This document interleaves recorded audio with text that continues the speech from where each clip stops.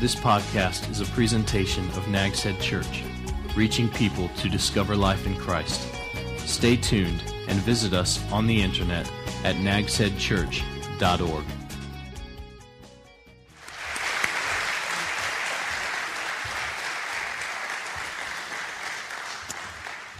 Welcome to all our guests again. We're glad you're here. Today's a little bit of a different day for us. We're doing several times this summer. We did last month with Adam and Melissa Hoffman, who are part of our global missions team. They were here with us today.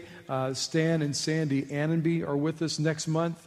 Matt and Sylvie Glock are going to be with us from France. And then in just a couple of weeks, Janessa Long, who spent the last year in China with Campus Crusade, is going to be with us. We talk a lot about missions here.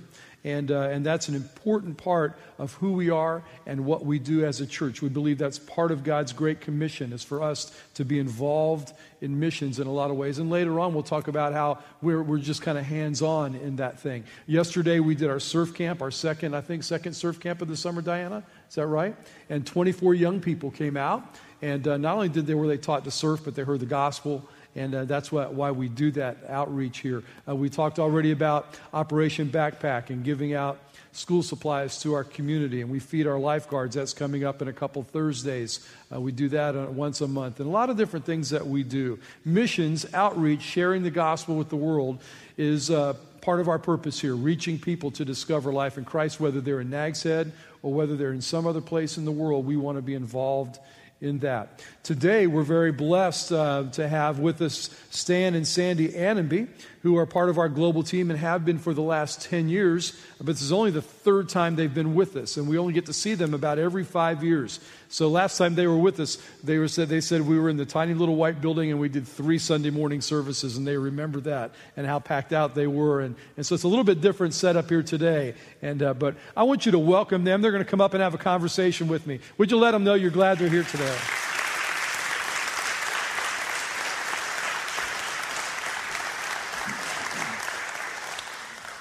All right, have a seat. And that should be on and ready to go, hot and ready to go. We're glad to have you guys here and glad for you to meet us. And a lot of our folks, our own church folks, have not ever seen you before because so many of them have come in the last 5 years. So we want to talk today about what the Annenbys do and where they are and how they minister. And it's kind of a unique kind of thing they do. All of our missionaries do different kinds of things. And these guys do something I think that is really, really, really interesting because they've been down in Brazil for how many years? 10 years. Yeah, use the mic. Sorry. All right, use it. 10 years. 10 years, been in Brazil, and they're going to talk about what it is that they do. You met their daughter, Raquel, and she's here with them. They have another daughter, Jillian, who is 25, 24, and she was here with us last time.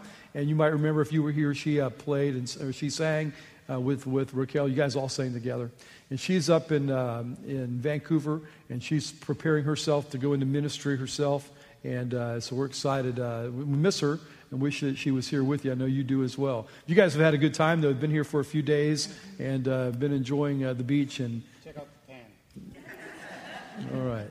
And so let me ask you to kind of, in a nutshell, start off with this.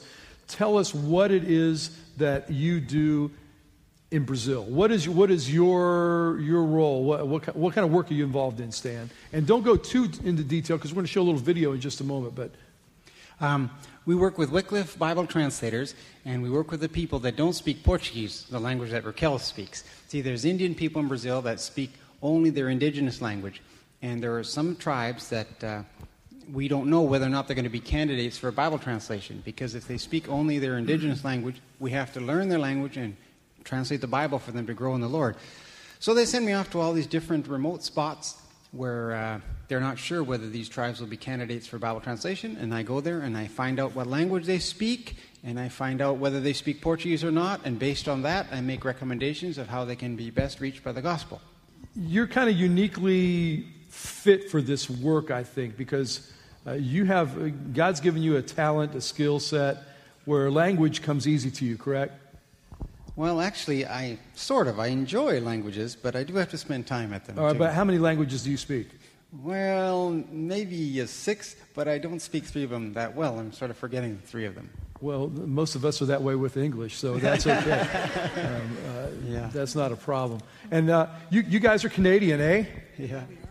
Eh, okay. And how long have you've been doing this for 10 years? I want to find out. I'm curious. How did you get into this? How did you fall into? Sandy, you want to explain that? Sure, I'll explain that. Many years ago, when Stan was just finishing high school, about the same age as Raquel, he took a trip to Jerusalem, and he studied there for a year. He learned Hebrew in 1 year. He took courses in Hebrew, and he realized that God had given him some talents in language learning. And he talked to a missionary who was serving there, and he said, well, have you ever considered Wycliffe Bible Translators? So he wrote letters back then. You wrote to somewhere in Falls Church, Virginia. In Virginia, and it just went from there. He started taking courses. We married, and then we went to school together. We studied together, and after that, we were accepted by Wycliffe and were assigned to Brazil. Okay. When you do this survey work, you're going back and you're discovering these languages and trying to discern, these languages that maybe are not in any printed fashion, and what is the role that plays in the larger, as we look at the larger view of missions and spreading the gospel? How does that fit in? What step is this, and what goes beyond that?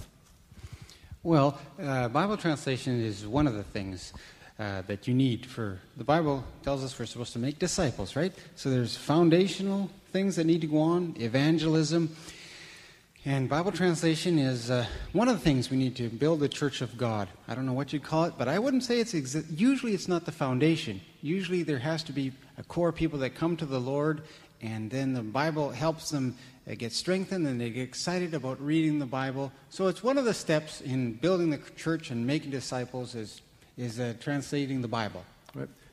What would you say in Brazil? You've been there for 10 years. Language groups that have no gospel witness, that have no printed literature. How many?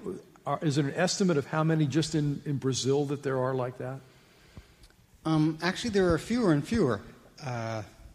There's maybe a handful that are left. The ones that are strong needs have already, because of my surveys, have had missionaries assigned to them. Now, there are also groups out in the jungle, maybe 60 groups, that haven't been contacted or that don't have any peaceful contact, that are hostile, and we don't work with those people. The government doesn't allow it, and it's very dangerous. And so other than those people, the need is pretty much being met. And that's in Brazil. What about the rest of the world? Are there still language groups in the rest of the world that we have not touched yet?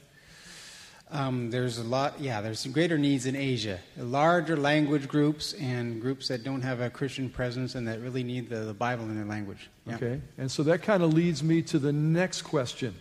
You guys have been in Brazil for 10 years, and looks like things are about to change and you're about to make a move. Mm-hmm. Can you tell us about that, maybe where you'll be going and what you'll be doing and why it's so important that you go there? Mm-hmm.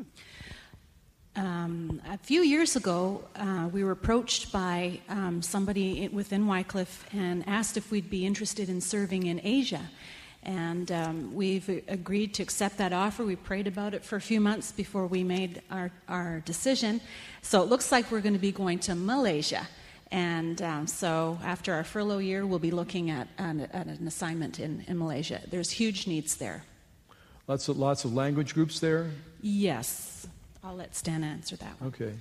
Well, this has sort of just happened, so I'm not the expert yet. I can't answer. I don't think it's as big as a country as Brazil, and I'm not sure. I think the language groups are larger, and they want me to do what I've done in Brazil in Malaysia. Now, Malaysia is, I'm not really 100% on this, but I believe Malaysia is predominantly a Muslim country. Yeah, it'll be a whole. And Brazil is, nationally would be a Catholic nation. Right. That would probably be a little bit more receptive to what you guys do. Maybe not. But even though it's predominantly a Muslim country in Malaysia. What are there some special challenges that's going to present to you all? Yeah, and I'm not really sure. I said Catholics weren't that receptive, and that's true, but you're probably also right in that maybe the Muslim would be even less receptive, and I know there's laws against any sort of conversion, and so it'll be a whole new kettle of fish, and we need you to pray for us. Pray for us also. We leave our youngest daughter here. That's going to be a big item for prayer, and we're apprehensive about that, and that the Lord will guide us and give us wisdom. Okay. Going back to the people in Brazil that you've been working with for 10 years and the indigenous people there, the tribal folks, the Indians who are there in Brazil, religion-wise, what kind of religion do they have, and how receptive are they to the gospel? Yeah, well, that varies a lot from tribe to tribe. Usually, the most common religion is, trying to manipulate God.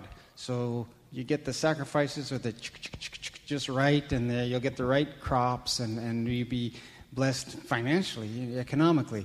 So there's variations of that. Some of the religions are very, very strong, and they won't have any mixing with the Brazilian national population. But usually what you call animism. There's spirits that you got to make happy so that they don't demonize you or don't mess you up. So very superstitious people? Yeah, you call it superstition, yeah. Okay. Yeah, a lot of that, scared of these Pai do Mato, these apparitions of the devil all over the place and things like that. Okay. Have there been any particular physical dangers there in doing what you do? Have you ever kind of feared for your life on the back of a motorcycle? Other than like getting stuck in the mud and those kinds of things. The Lord's been with me, and I pray before and during surveys, and I feel like I go with the Holy Spirit, and so, honestly, I just feel blessed in these villages, even though we have situations where you run into demonized people and completely non-churched, non-Christian people. I just feel the presence of the Lord with me, guiding me. So, no, I haven't really felt a lot of fear there in the rural areas. I felt welcome and felt the Lord with me.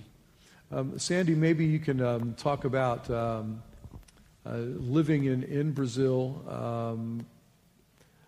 Some special challenges there have been as a family and with your children, and maybe health issues and that kind of thing. Can you share some of those kind of challenges that you have by not living here at home, and whether it be Canada or the United States, where we've got so much, there's not so much there. And maybe have you been able to apply your training as a nurse and been able to use that?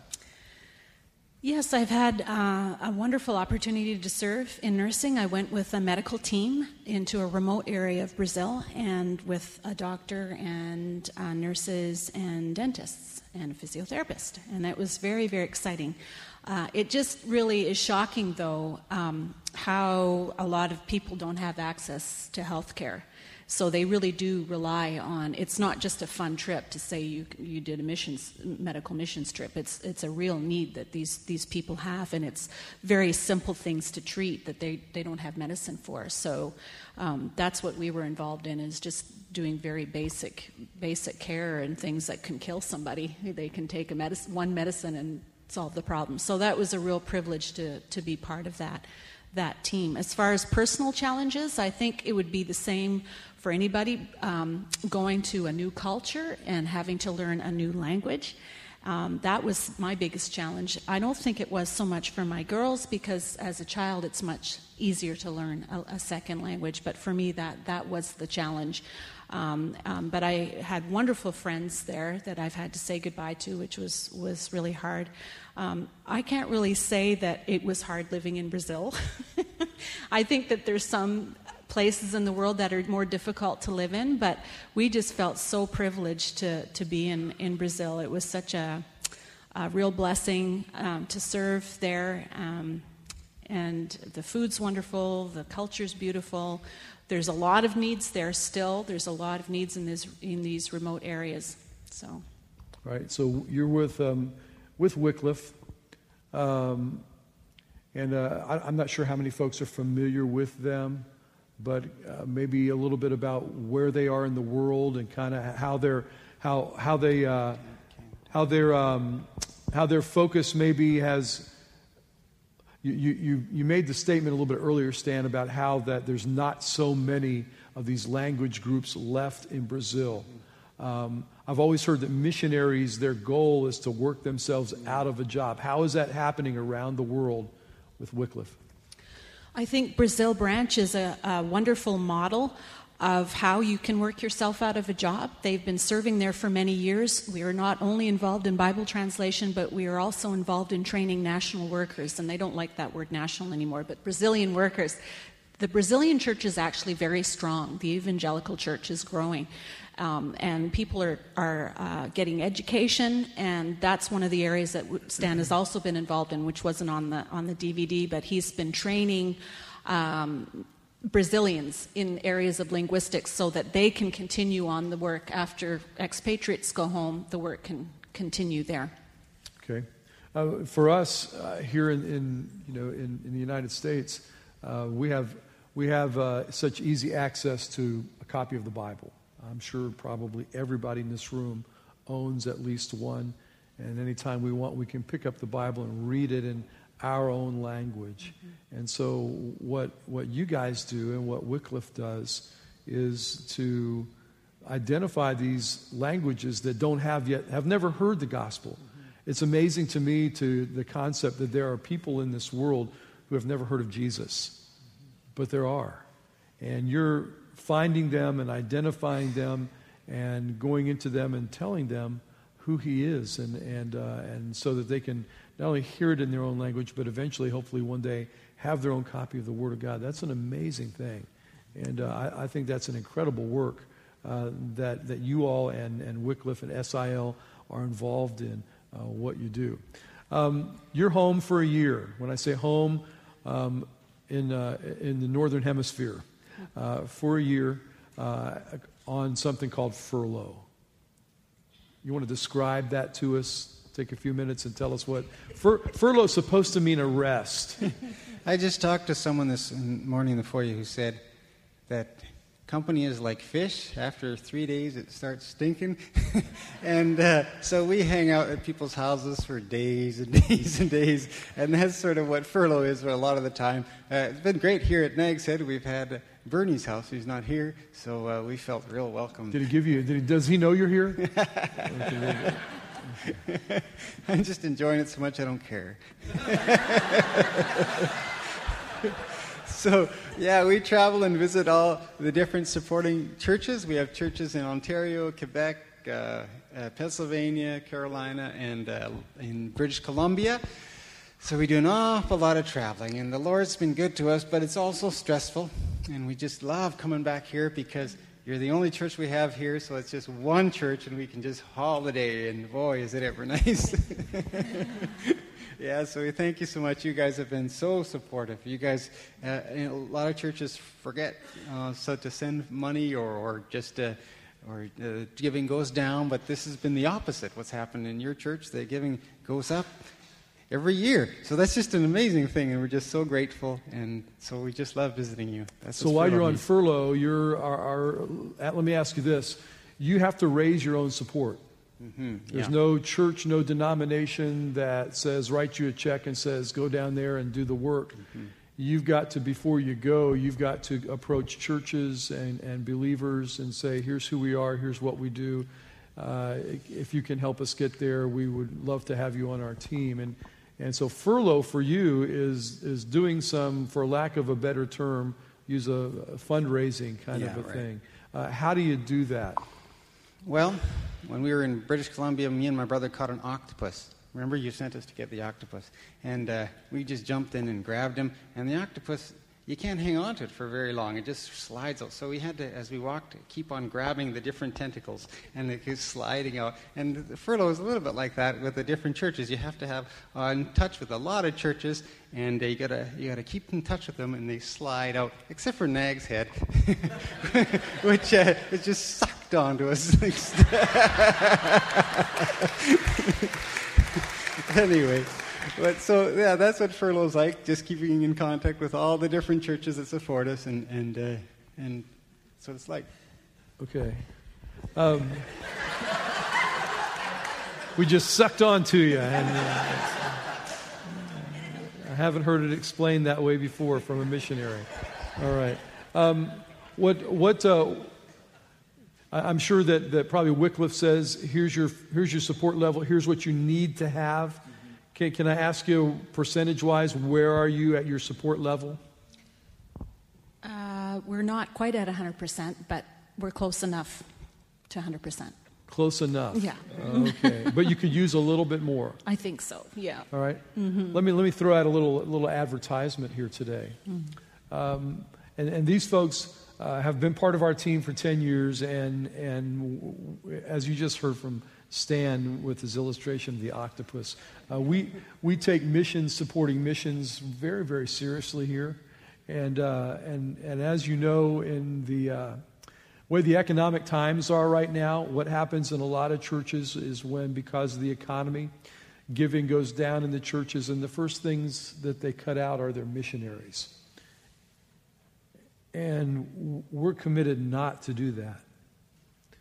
We find some other creative ways to make ends meet here, but because you can't say to somebody who's in India or Brazil or another country, China, hey, sorry, but we can't help you out anymore, because they can't do much. And you've known missionaries that have had to come home from the field because their support went down. And there are some folks here in this church, because we have folks from a lot of places here. We have a lot of guests here today. And maybe you'd like to learn more about getting on their global team, whether it's you as an individual or maybe your church would be interested in getting to know the Annenbys and the work that they do. On your outline that you have there in your notes, there is some contact information, their email address, as well as they're all on Facebook. And I'm friends with Sandy and just became friends with Raquel. Stan's not my friend yet, but... I don't know, I just got to say I like you. Oh, you like me? Okay. But if you'd like to get in touch with them, if you'd like to know more, and certainly they will be here after we finish this morning. They have a table set up, and they're going to be out there, and they got some Brazilian stuff, look like some weapons and some. So that always attracts the kids, to blow darts and those kind of things. Where's mom? And so they brought some of those kind of things, but they would love to talk to you and give you their information. And I would encourage you to do that.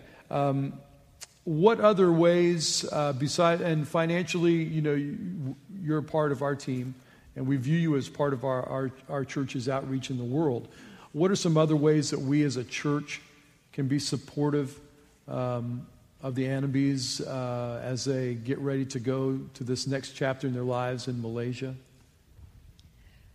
Yeah, well, it's going to be a new field for us. So once again, we'll be in a new country, learning a new language, and we're not that young anymore. So we'd appreciate your prayers just for that adjustment, as well as for our daughters who will remain in North America studying. That's a stressful thing, especially for a mother to leave her single daughters.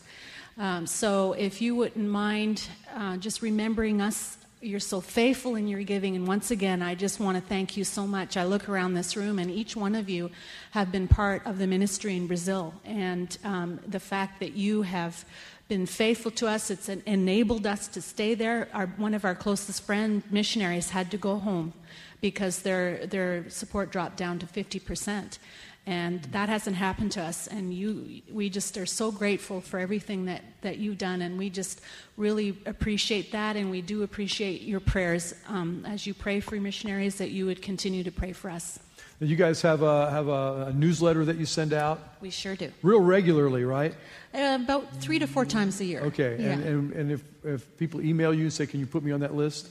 You bet. Okay. We'll add them. One thing that I wanted to bring out, Stan, you might just put out a challenge to folks about this, is that there's a lot of people in this room, and 99% of us probably will never pack up and leave and go to another country to do something like what you're doing.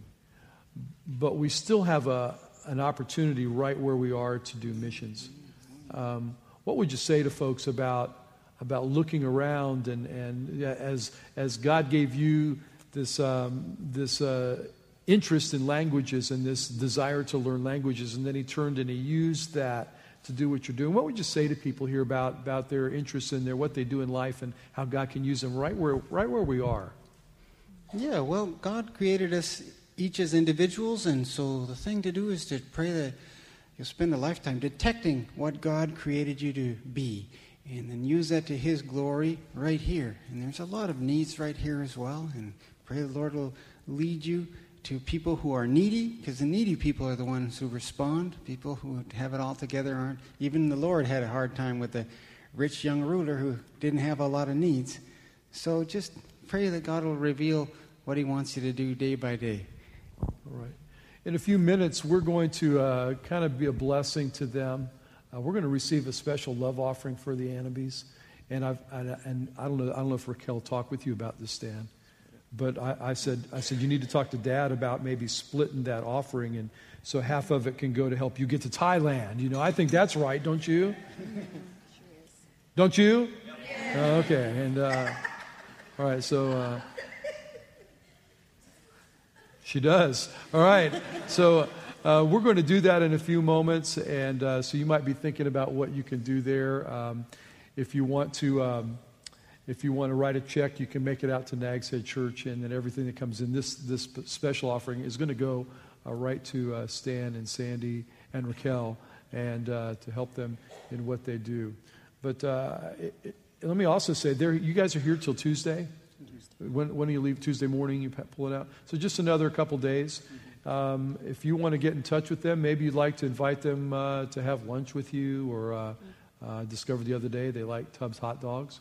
But if you'd like to maybe have them over for a little bit and spend some time with them, I think they'd be wide open to that and enjoy doing that. So, be sure you stop by and talk with them and chat with them and say, hey, we're glad you came to Nags Head, and we're glad to be part of your team. Introduce yourself to them. Say, hey, you've got our prayers, and thank them for what they do, for giving their lives to do this kind of work. I think it's an amazing thing, don't you? Let's show them how much we appreciate them being with us here today.